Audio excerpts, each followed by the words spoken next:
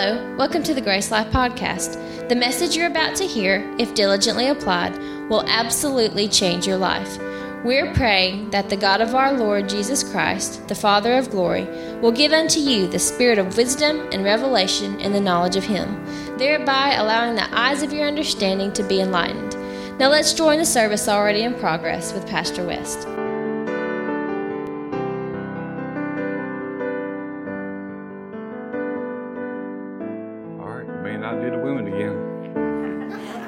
That's good. You know, seriously, in most churches, there's more women that come than men, right? And I don't know what to say, y'all. Some good men in this church. Maybe you don't want to look for a wife in here right now. I don't know. A couple of weeks ago, we were hit some things that I was sharing with you when I was in Dallas. It's been 2 years now, hasn't it, since we went to a seminar. For those of you who don't know, Curry Blake, he's the one that took John G. Lake's ministry. He was the one that John G. Lake prophesied that 25 years to his death, he gave what the person would be that would come 25 years to the very day that he would die. Someone would take the ministry and take it further. And so not going through all that, Curry Blake is that person, and his family, after they met him, they knew he was the person. He fit all the criteria for it. And so he was holding what John G. Lake used to hold. He's been doing it for years now, but Curry was holding at his home church in Plano, Texas, outside of Dallas, what they call a DHT, and that's what John Lake called it, which was a Divine Healing Technician seminar. And Michelle and I went. It was 6 hours a day for 3 days. And he said a lot of what we'll teach is what's not in the book, because he said, and I won't go into which ones, mainline denominations got John G. Lake's books. Because he never had a book printed. But his wife was, what do you call a stenographer? His second wife. And, John G. Lake was children with, he was in a family of how many children? 12? He said before he ever knew anything about healing, he said 7 or 8 of his siblings died, and his wife and everything. He said until he found out the truth. And of course, he devoted his entire life to that cause and seeing people saved, because a lot of times when you have healing meetings and you have miracle meetings, you have mass salvations that come out of it. And so, he was in Africa for a number of years and came back stateside, stayed in Spokane, and I think John G. Lake, he probably started over 5,000 churches. And he went to Spokane, for those of you who don't know, started ministry there. Spokane became so healthy that they had to shut the hospitals down. There was just no business. And it was declared the healthiest city in the entire world. And what he did is he raised up 16 people in Spokane, and he called them Divine Healing Technicians. And he trained them everything he knew about healing. And and then daily, he had facilities that you could come to, and it was called healing rooms. And if you were sick or you were terminal, you were dying, whatever, if you could get there, you come there, and his deal with is you have to come every day. You had to sign something. You had to come every day. And so those healing rooms was there for 5 years. Most of the people that came to the healing rooms, they were all terminal. Some of them were sick, but most of them were terminal. They ministered to about, I think it was 17 to 20 terminal people who were dying every day. And he did this for 5 years and never lost one person. He was real lucky in that way, I guess. But he talked about certain things. And so after his death, he remarried a lady, and I won't get into all the biography, but she was a stenographer. So Curry Blake, when he was out there, he said if his wife hadn't been that, he said we probably wouldn't have any of his teachings. But she would just take all his sermons and just write them out, and that's where the books come from. He said, but the problem was mainline denominations, mostly full gospel, who knew some things about healing, the power of God, went in there and gutted out a lot of his messages because it disagreed with what they were teaching, and they didn't want their people to see it. So they left in what they could agree with that wouldn't cause their book sales to go down. And they gutted everything else out. He says, so what we're going to teach you in the seminar is what's not in those books. He says, because when the Lakes gave me the ministry, he said, I got everything that John G. Lake taught. He said, I have all his personal effects. And so to those he ministers to, and not that this is the biggest deal, but it just tells you something about it. To those that Curry Blake's ministers to, and those that he has any contact with, no matter who he's praying for or what he's praying about, they have they have 92, 93% success rate no matter what they're praying for. Most churches, if they can get 10%, they're having a great day. So we thought it'd be good to hear from someone who's somewhat mastered something. And I've always loved John G. Lake's ministries and the way that he taught. And if you never read one of his books, they're real simple books. And really his whole ministry, John G. Lake, and so is Kerr's, is based on authority. It's not based on gifts. We know there's gifts of healings and there's working of miracles. And we'll take all the help we can get. But we're talking about a believer, not a fivefold minister, a believer. Jesus said believers lay hands on the sick and the sick will get covered. He didn't say if they got a great gift. So these are kind of some of the notes that came out of the session. And some pastors don't like doing this, but I'm just going to use the notes. Some pastors wouldn't want you to think they know all this, and so I kind of do know this, but I don't have nothing to try to make me look good. I just, because, if you like Italian food, I could either go get it and make you bring you over the house, make you think I cooked it, or I might just take you to the restaurant. I'm probably going to just take you to the restaurant. So I'm kind of breaking into, there's like 50-something pages, but I'm just starting on page 11. So because I thought page 10 was too much to take. No, I was kidding. There's a lot that we know from 1 to 10 is kind of the introduction. So I didn't want to start there, and I'll just go till our time runs out. I know the kids are having fun night tonight, so I won't overgo, but I'll give them time to do what they want to do. So kids kind of like to have fun. Y'all notice that? Yeah. And if they're back there with them, they're not with y'all. So that means y'all have some little fun too. I didn't say that. It is true, and I know Curry Blake would say this. He said, anybody who's ever really done anything in the healing ministry that's noted for it happened because they had a basic understanding that healing was in the atonement. That's one of the big discrepancies. Did Jesus provide healing in the atonement, in his death, burial, and resurrection? If it's not, then we don't have a case to make. But if it is, we have an absolute case to make. Most theologians, by and large, believe that his death had just as much to do with healing as it had to do with salvation. It's really a dual provision. So really, if we thought about it that way, at the moment we get someone saved, we should just go ahead and get them healed. But because we've been taught the way we've been taught, we pretty much are, across the board all believe it's God's will to save anyone who wants to be saved, right? That's kind of hard to get an argument out of that, right? But if you say, well, if you ask the same group of people, you think it's God's will for everyone to be healed, you're going to lose some people. And where you're going to lose people out of is out of their teaching, but mostly out of their experience.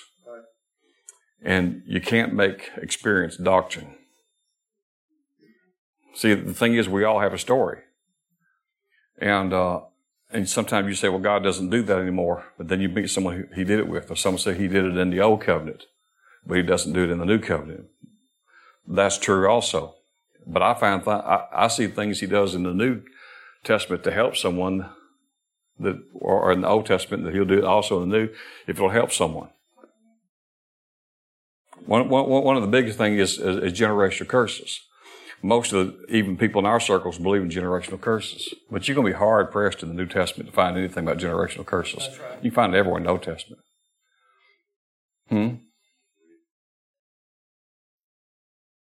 There's just so much in there. See, Jesus is our example, right?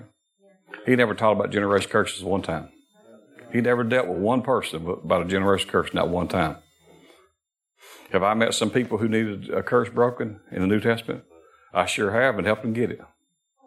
You said, aren't you working both sides of it, sort of? But see, sometimes we can think that Jesus is just, you got a cross, is so legalistic that he wants to help people. See, what we may forget is these are his children. We are his children. And you mean you would only help your child if they could say it just right and held the mouth just right and look just right and whatever? Otherwise, oh no, I can't get involved in that. You didn't say that right. So it's good to have sound doctrine. See what I'm saying? But at the same time, I've been in services before through the years, because word churches, we emphasize the word more than other people. Some churches are all about the presence. They're not looking to teach anything. They're just looking to sing 47 songs and hoping Jesus will come on number 13. Or the Holy Spirit, and they just bask in the presence, and they'll teach a little lesson and go home, and that's what they were looking for. But we need all of it, right? Because if you just have word, you'll have word, but you won't have spirit, and you'll have just dry. So we need word, and we need spirit. We need the Logos word, and we need the Pneuma. See, we need all of it together. And so here we go. So here's about the atonement. This is his notes. He says the beating at the whipping post was the first part where Jesus' physical body was broken for us, which was providing us with physical healing, which is 1 Peter 2:24. You know that verse. And number 2, the bread or the death of the cross was the second part of the atonement, which provided for the salvation of your spirits and the establishment of the new covenant, which is Romans 5:8, or if it was communion, one would be the bread of communion, one would be the wine of communion. He said, if healing is provided for and accomplished, why are we not all just healed? Well, if salvation is provided for, and we would say it is, right, and accomplished, why are we all not saved? Simple. It just takes faith. God's will is for all mankind to be saved and healed, but his will does not automatically come to pass. It has to be taken by faith. If you reason that somebody was not healed because God is sovereign and can do what he wants to, then how sure are you that you were saved? If you say somebody was not healed because of God's timing, then how sure are you that you got saved and that God didn't have another time in mind to save you? Everything you believe about salvation is exactly true for healing too. Both are always God's will at all times because both were provided for in the same atoning sacrifice. So you see why we have to settle is healing in the atonement. Both are provided at the same time. Do you ever doubt that God wants to save somebody? Do y'all? I don't. Then why do you doubt he wants to heal them? Mark 2:3-12 said, they came to him, they brought a paralytic who carried by 4 men, and when they couldn't come near because of the crowd, they uncovered the roof where he was. So when they had broken through, they let down the bed on the paralytic where he was lying, and Jesus saw their faith, and he said to the paralytic, son, your sins are forgiven you. And some of the scribes were sitting there and reasoning in their heart, why does this man speak blasphemies like this? Who can forgive sins but God alone? Immediately Jesus perceived in his spirit what they were reasoning among themselves and said to them, why do you reason above these things in your heart? Which one is easier? Just say to the paralytic, your sins are forgiven you, or just say to him, rise, take up your bed and walk. But that you may know that the Son of Man has power on earth to forgive sins, he said to the paralytic, I say unto you, take up your bed and go home. Immediately this man rose, took up the bed, went out in the presence of them all, and they were all amazed, glorified God, saying, we never saw anything like this. They were amazed. So after then he says, healing and forgiveness are the same thing to Jesus because they were provided in the same atonement. Healing is to serve as a sign that God forgives. One was just easy as another. It's a sign that God does forgive. If God's will for healing and salvation were different, healing couldn't be the sign. Did you get that? Therefore, God's will for salvation equals God's will for healing. Please note, that doesn't mean that if you're not healed, that you're not forgiven. The devil will try to make you believe that. Don't entertain those thoughts. Healing proves God's will for salvation, not salvation itself. The origin of sickness, which is Romans 5:12 and 13. It says, therefore, sin entered into the world by one man. His name's Adam. And death through sin. And this death spread to all men because all sinned. For until the law, sin was in the world, but sin was not imputed where there was no law. In other words, there were sinners, but God wasn't keeping track of it.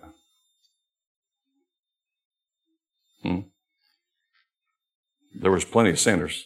If there was people in the world, there were sinners in the world, but God wasn't imputing. He wasn't holding man's sins against them. Sin was the original cause of death and sickness and disease.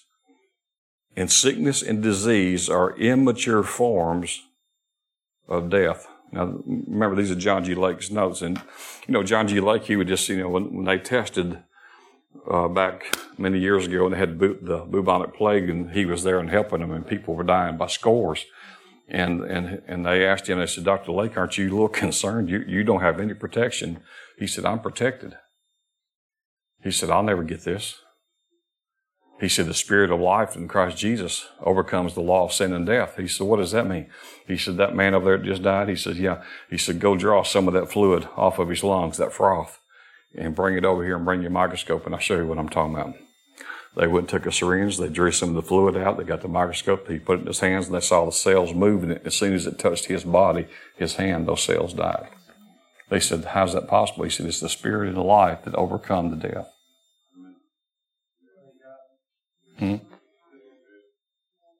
So he says sickness and disease are immature forms of death.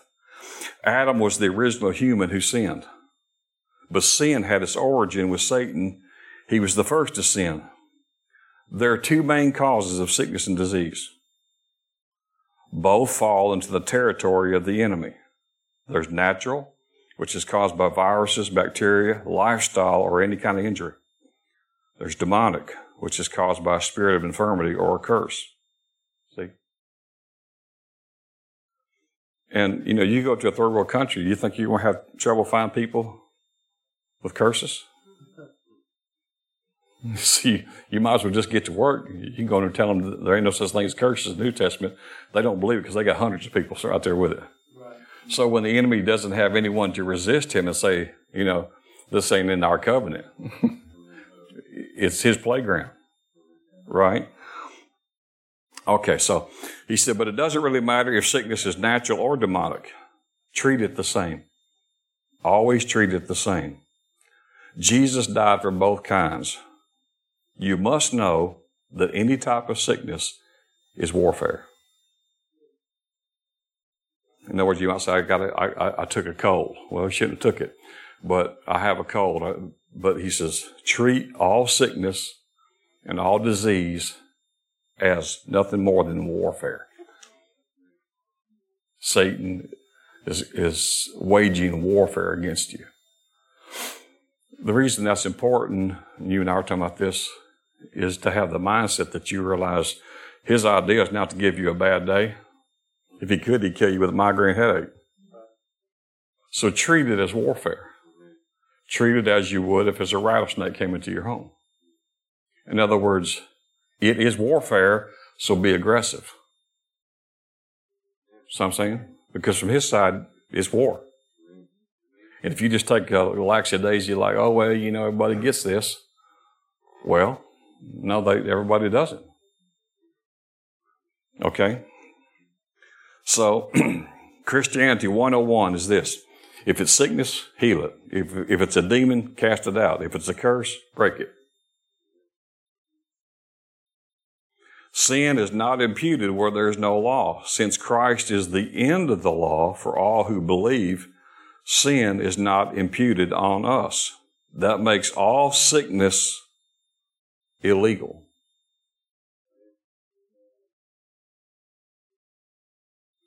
Now, he spent 10, 11 pages teaching on the difference between law and grace.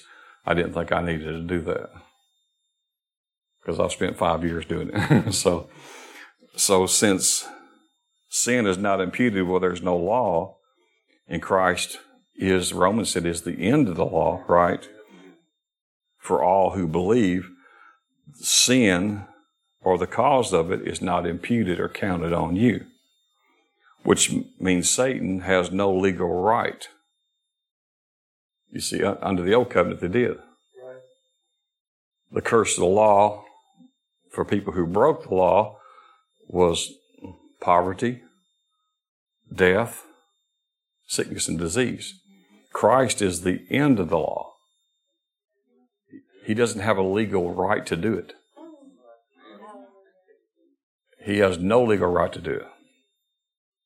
So when you've accepted Jesus who fulfilled the law from heaven's standpoint, not only we've all said it this way, it's undeserved grace. It's grace, unmerited favor. Now you've heard me say this, but I'm going to say it again because some of you haven't. It is unmerited favor, but after you receive Jesus, it's now merited. Right. In other words, if He gave you a different condition and gave you a personal standing, right? In other words, He imputed His righteousness to you, which made you what? Right.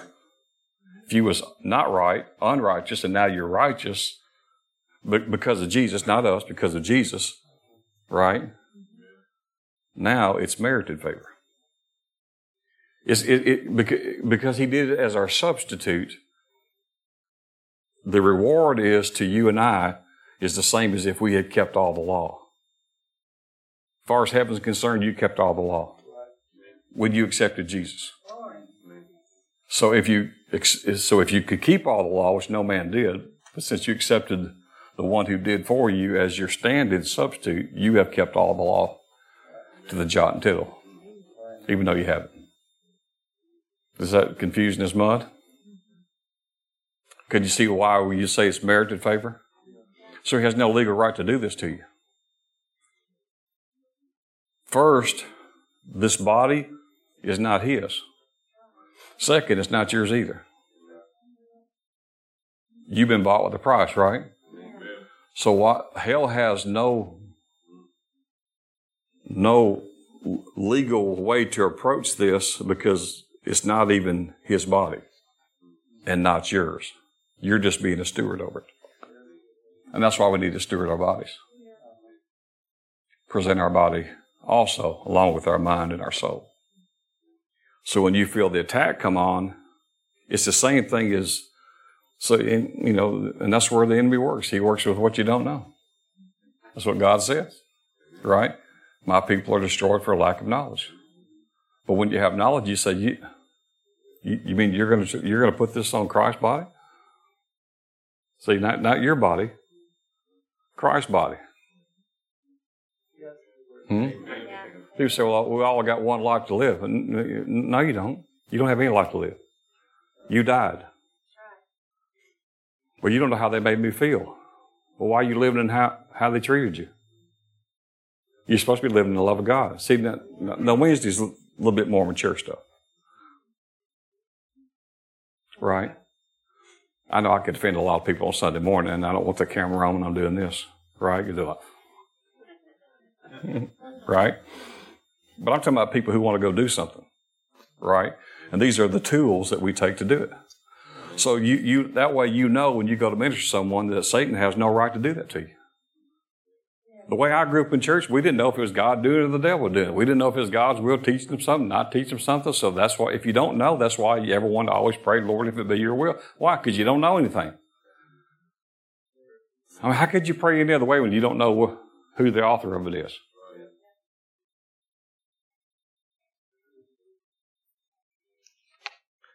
All right, so So all this came because of Adam. One man, Adam, got us in a world of hurt. One man, Jesus, got us out. So you should be out. This makes all sickness illegal, no matter what's natural or spiritual roots are. The original cause was sin, and Jesus dealt with your sin. Sin is a non-issue. That makes most churches mad. Right? Now what's your... Imagine you're in prison. Your crime, parentheses, sin, your crime, sin, puts you in jail, parentheses, sickness. If you are acquitted, which is, parentheses, forgiven, do you stay in jail or leave?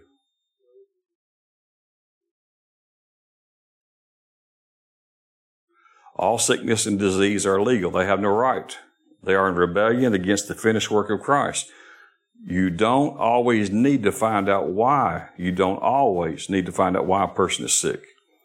It's better to know why they can be set free.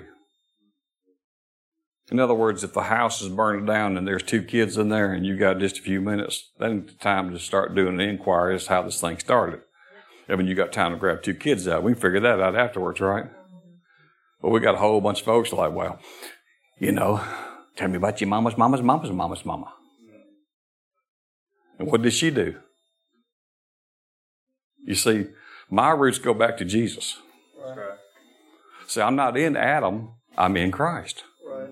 I'm not in mom and them. You're either here in Adam or you're in Christ. You're not in Jeremiah. Right. Now, you know that's true when you heard it. If you never thought about that, you just knew.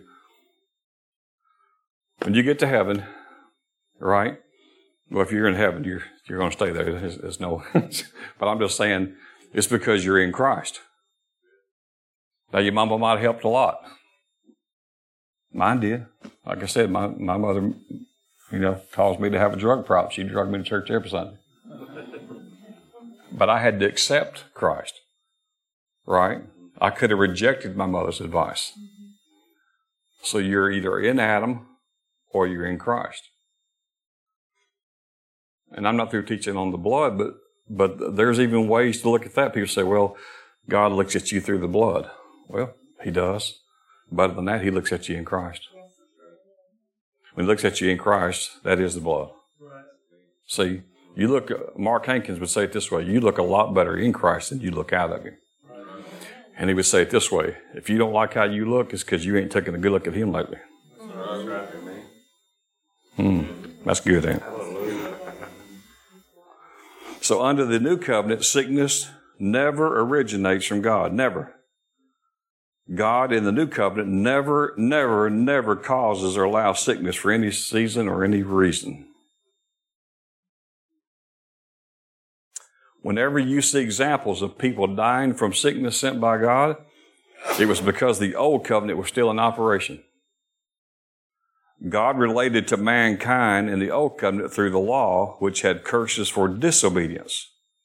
Those curses were sickness, disease, death. God did away with those curses by making Jesus the curse for you, which is Galatians chapter 3. Therefore, all the curses of the law, including sickness, are illegal.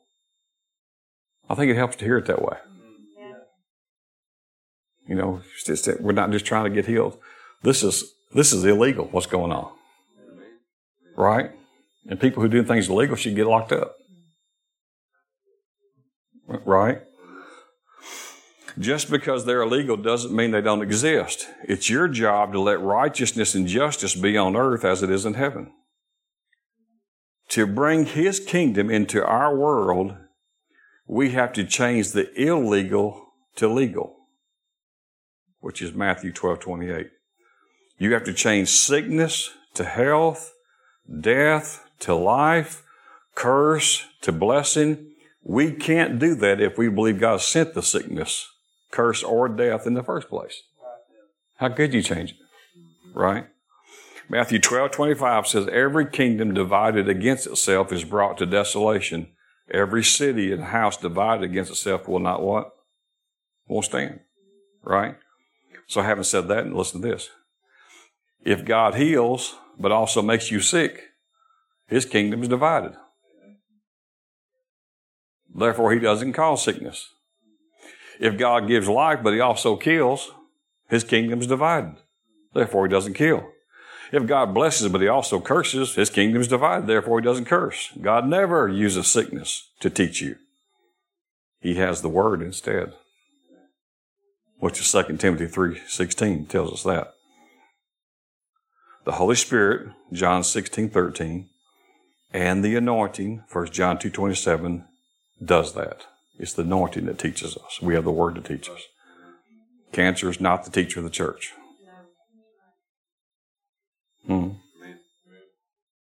Now, I've run into this several times through the years, and I don't ever do this at the funeral because it's the wrong place to do it. Someone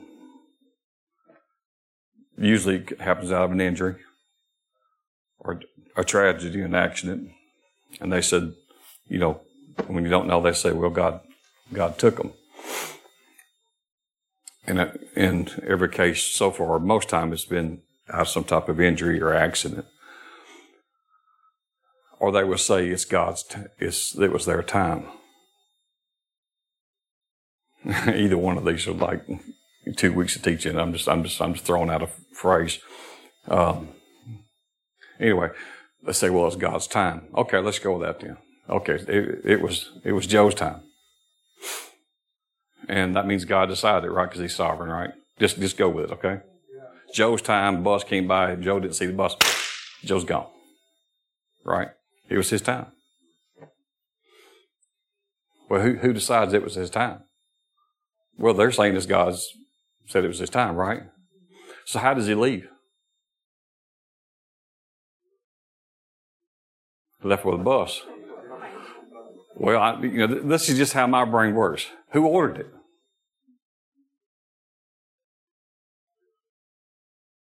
Well, now I've asked them. They said, "Well, no." I said, "So did God use the bus to take him out?" Well, no, God didn't. I said, "Well, who did?" He said, "Well, I guess the devil."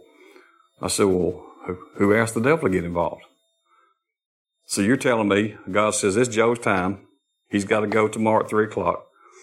Let me call hell and get Satan down there. See if I can let's get a bus. I mean, if God chooses it's time to go, then there has to be a method for you to leave, right? Right. So that's where they always go, well, I don't really, it's like, that's right, you don't know.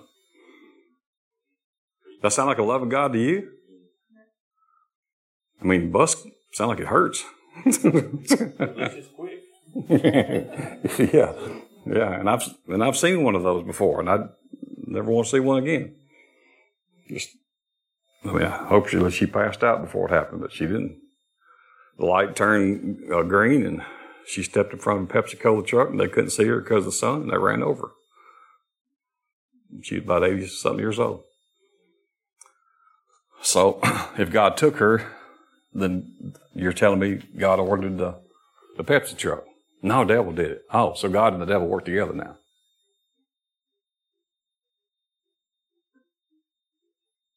Huh?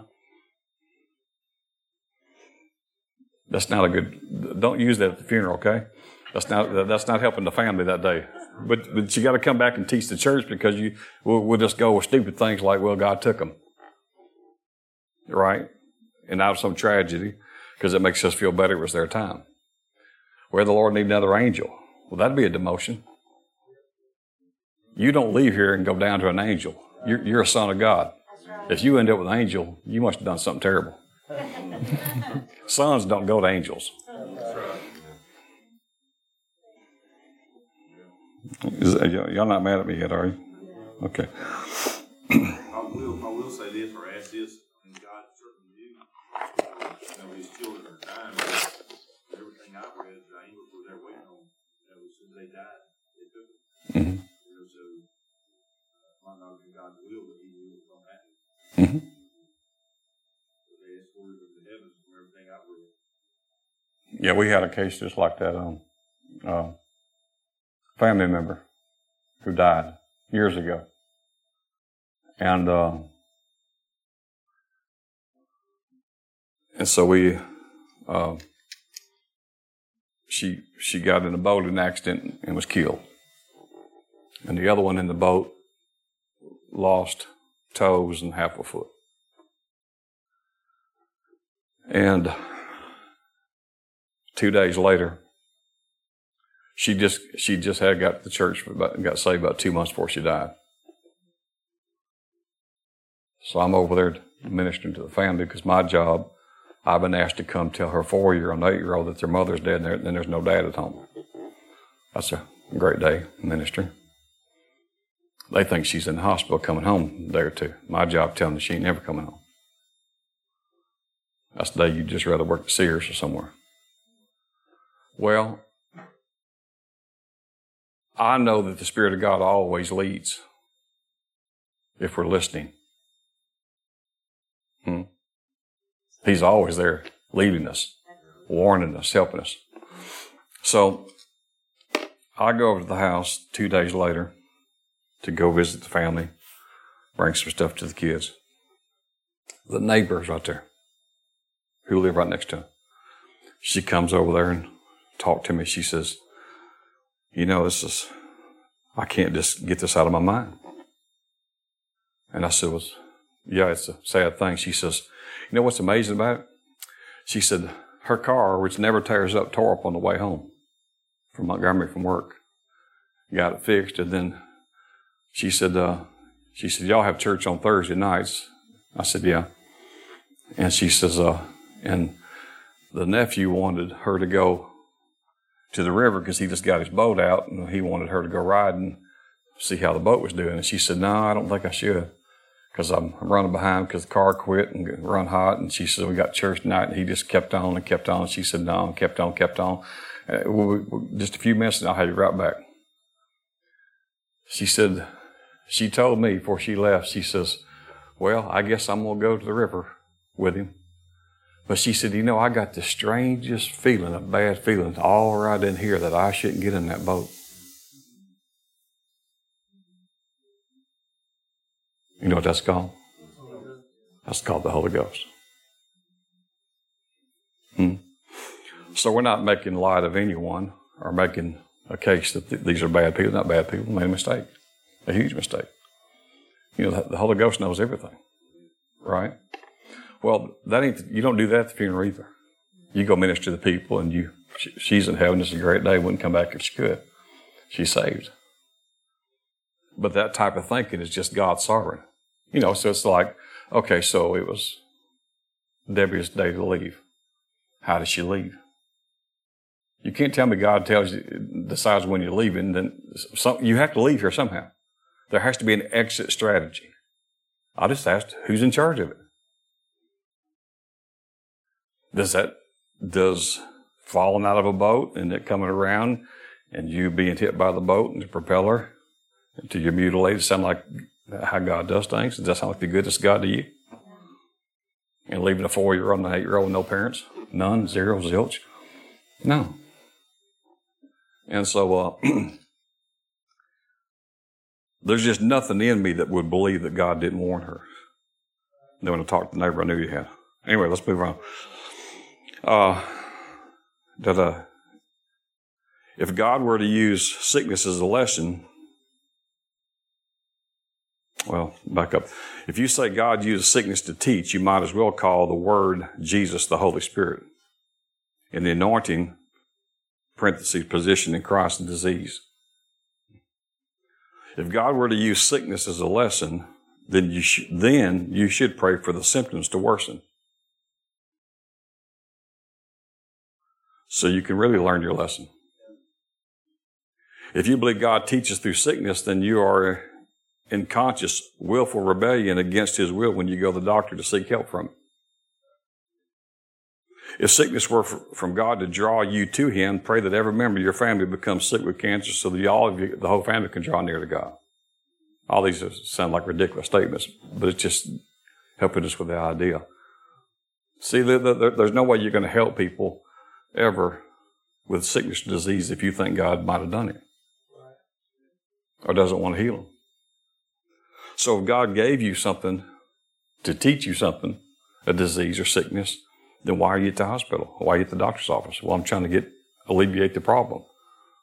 Why?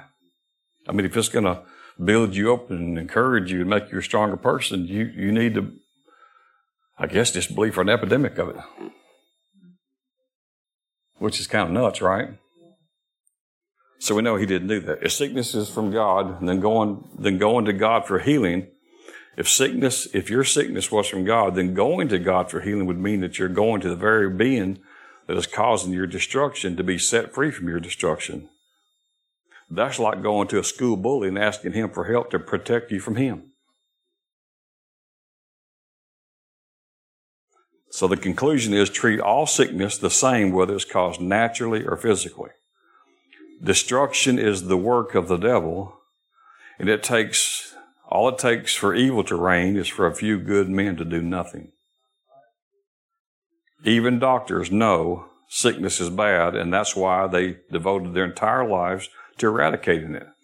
If medicine is not divine, it's merely a natural way he says, medicine is not divine, but it is a natural way of producing healing, but it has flaws, costs, side effects, misdiagnosis, fallibility. We're not against doctors and medicine. We're just for God. This is about divine healing, not natural remedies or diets. Okay? Praise the Lord. Y'all doing all right? Yes. Now, the new creation, which is you. Compare yourself to Jesus according to the following attributes. 1 representing very little of the attribute, 10 representing the attribute to the fullest perfection. Jesus, righteousness, from 1 to 10.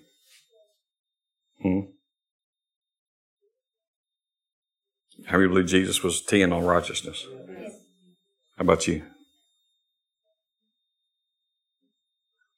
Are you as righteous as Christ? According to the Word. Say, because it's His righteousness, not yours, right? That's 2 Corinthians 5:21 proves that. Holiness. Jesus. You.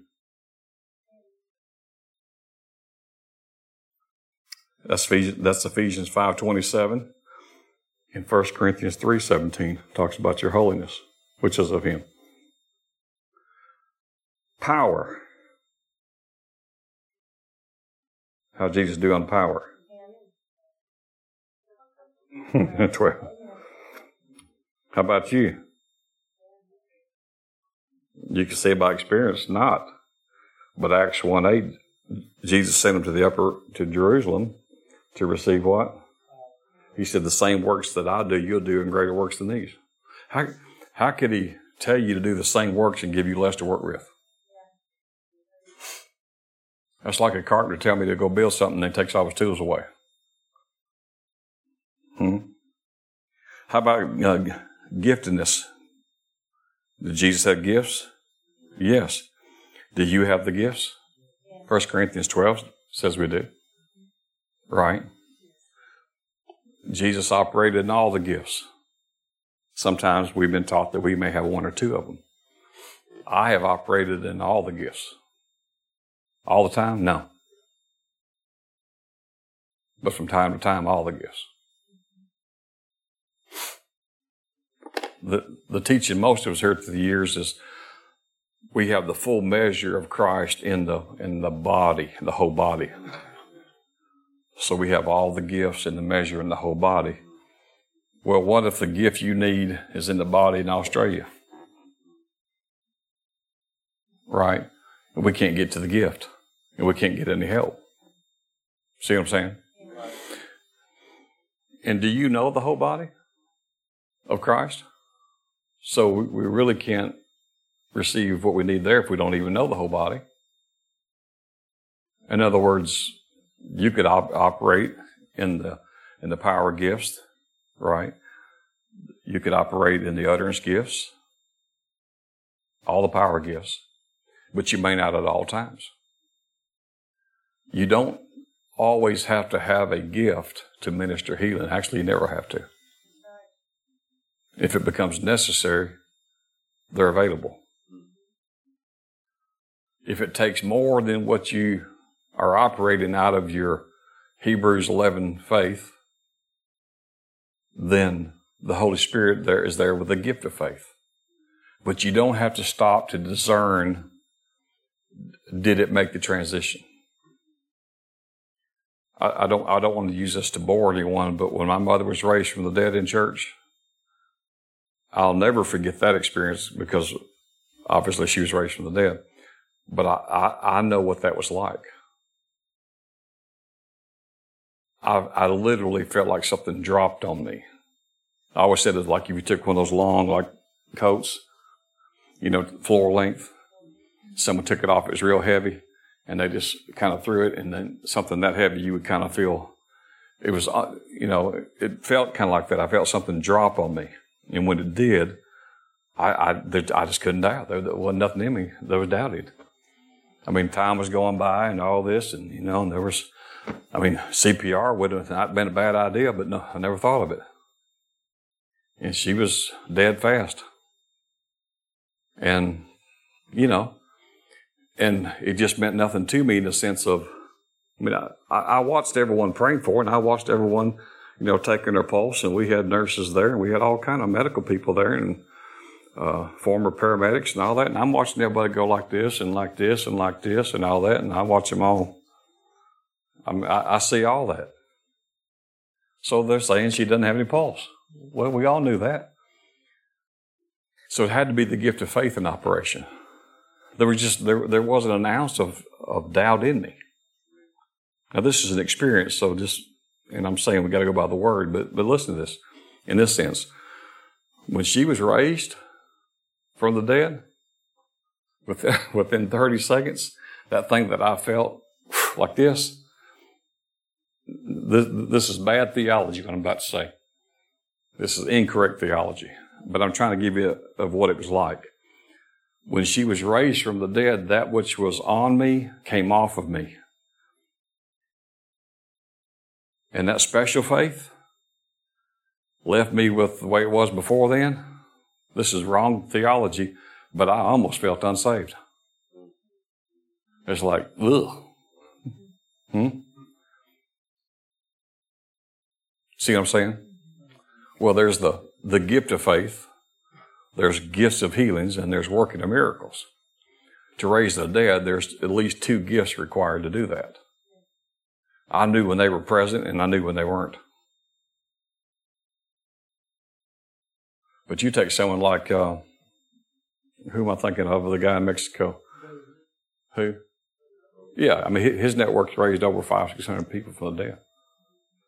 David was shot dead himself by the cartel, and his family raised him up. He said, but I've had at least 500 pastors by the cartel killed in the last several years. So we was running out of pastors, so we had to learn how to raise our pastors from the dead. Now, if you want a guy who can mess with your theology, now he wouldn't belong. David Hogan would not belong at First Baptist Church. That's not who they'd have in. Just look him up on YouTube and see if you can handle him about 20 minutes. He gets all excited and he'll make a point and he'll go, whoop, whoop, whoop, whoop. He got his old beard, it's just, he's in Mexico dealing with the cartel. He's not down there with Assembly of God haircut, or Church of God, like this, and bringing in the sheaves full of ticks and fleas. Now, I'm just saying God has different people in different places. So, if you had 500 people raised from the dead, your opinion should mean something. You probably know something. Right? Okay. Now, all right, so here we go. Spirit-filled, Jesus is 1 to 10. How about you? Romans 8:11 said the same Spirit that raised Christ from the dead, from hell, that same identical Spirit is in you now, quickening your mortal body. The same Spirit. Right? How about the glory? Jesus get a 10? What about you? John 17:22, Jesus said, the same glory that you sent me out, I'm sending them out in. Same glory. How about blessedness? Does Jesus get a 10? What about you? Ephesians 1:3 said, you've been blessed with every spiritual blessing in heavenly places in Christ. How about the level of favor? Jesus get a 10? How about you? Ephesians 2:6 says you have the same thing he had on the level of favor. See, anything that we're using as an excuse is a tradition of men. Just a tradition of men. So he said, here's some extra verses. And I only got just a few minutes. 1 John 4:17 said, love has been perfected among us in this, that we have boldness in the day of judgment, because as he is, so are we when we get to heaven. No, in this world. As he is now, so are we now in this world. And I won't quote Romans 8:11 because I just did the same Spirit. Romans 8:14-17. For as many are led by the Spirit of God, these are the sons of God. For you did not receive the spirit of bondage again to fear, but you received the spirit of adoption, whereby we cry out, Abba, Father. The Spirit himself bears witness with your spirit that you are the children of God. And if you are the children of God, then you are the heirs of God, and you are joint heirs with Christ. 1 Corinthians 6:17 said, he that is joined to the Lord is one spirit. One translation says, has formed a single spirit. You have formed a single spirit with the Lord. Yeah. He that is joined, as you know, is also the word laminated, has become one. So when the enemy's dealing with you and you're one spirit with the Lord, you're like the laminate floor. You're like the joining of woods in a piano case. The enemy doesn't know where you end and Christ picks up. So when he picks on you, he doesn't really know who he's picking on. Unless we say something stupid and tell him, like, I can't take no more of this, then he knows that's not Christ. Your flesh revealed. Oh, it's Harold over there. Yep. Harold's thinking with his flesh again. That's why I always, back in, my only stories are the only ones I have, but years ago, I saw this when our kids were real little and they were all watching Bambi. Y'all ever watch Bambi? Now, if you watched it last night, don't tell us.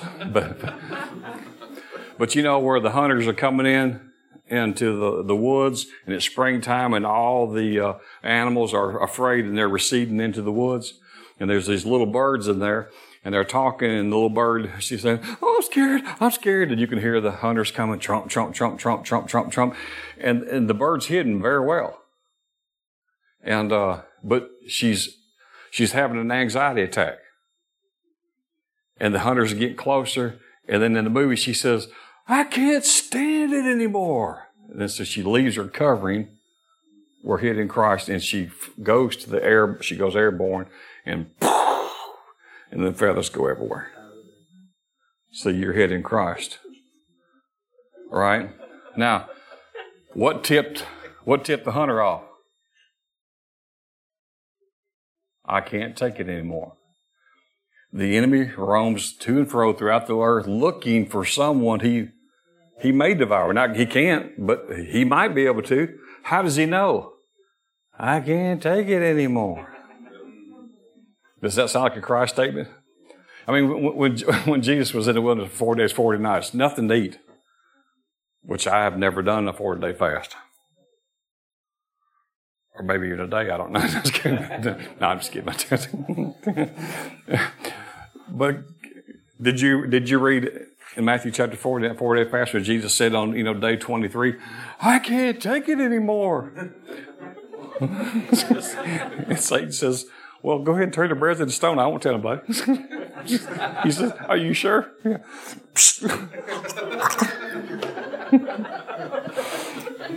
If he'd have done that, we would have been sunk. Right? We would have been sunk, I'm just telling you. So you are joined to the Lord, so you are one spirit with the Lord. It's not the Lord's up here and you way off over here in the back 40 somewhere. We are one with Him. So as He is, so are you. All this is reinforcements to know who you are and what belongs to you. And if you know you have the tools and the right, then you'll have much better results. Right? Okay? Almost through right here. 2 Peter 1:3-4 says, His divine power has given us all things to pertain to life and godliness through the knowledge of Him that called you to glory and virtue, which have been given to you by exceeding and great and precious promises, that through these you might be the partakers of His divine nature. You are the partaker of His nature. Having escaped the corruption that's in the world through lust. John 14:20 in the New King James says, Jesus said, I'm in the Father, you are in me, and I'm in you. Yep. John 17:20 says, I don't pray for these alone. This is the night before He's crucified. I don't pray for these alone, but also for those who will believe in me through their word, that they all may be one as you, Father, are in me and I in you, that they may also be one in us, that the world may believe that you sent me. And the glory which you gave me, Jesus said, I have given them, so that they may be one as we are one. I and them, you and me, that they may be perfect in me. Are you perfect? He says you are in Him.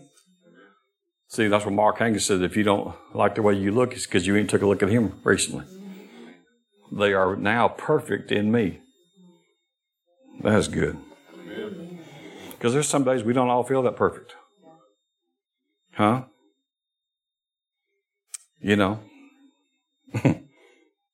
Hallelujah. That's enough. I mean, so you have to see who you are and what He's done. And then you change your mind by renewing your mind, right? Not removing your mind, renewing it. If you remove it, that's, but you renew it. You change your thinking. You change your belief system. So you go into a situation, you are a situation, and you got a believer there, and you say, well, I got this and I got that. Well, it don't belong to you.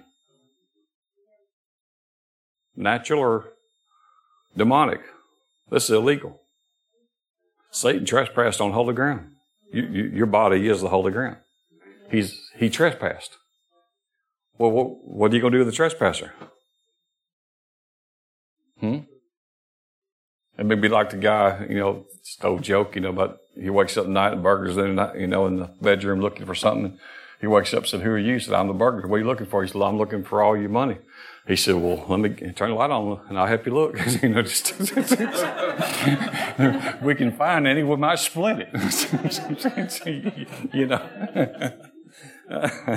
Yeah. Did someone tip you off, my wife or something? I mean, praise the Lord.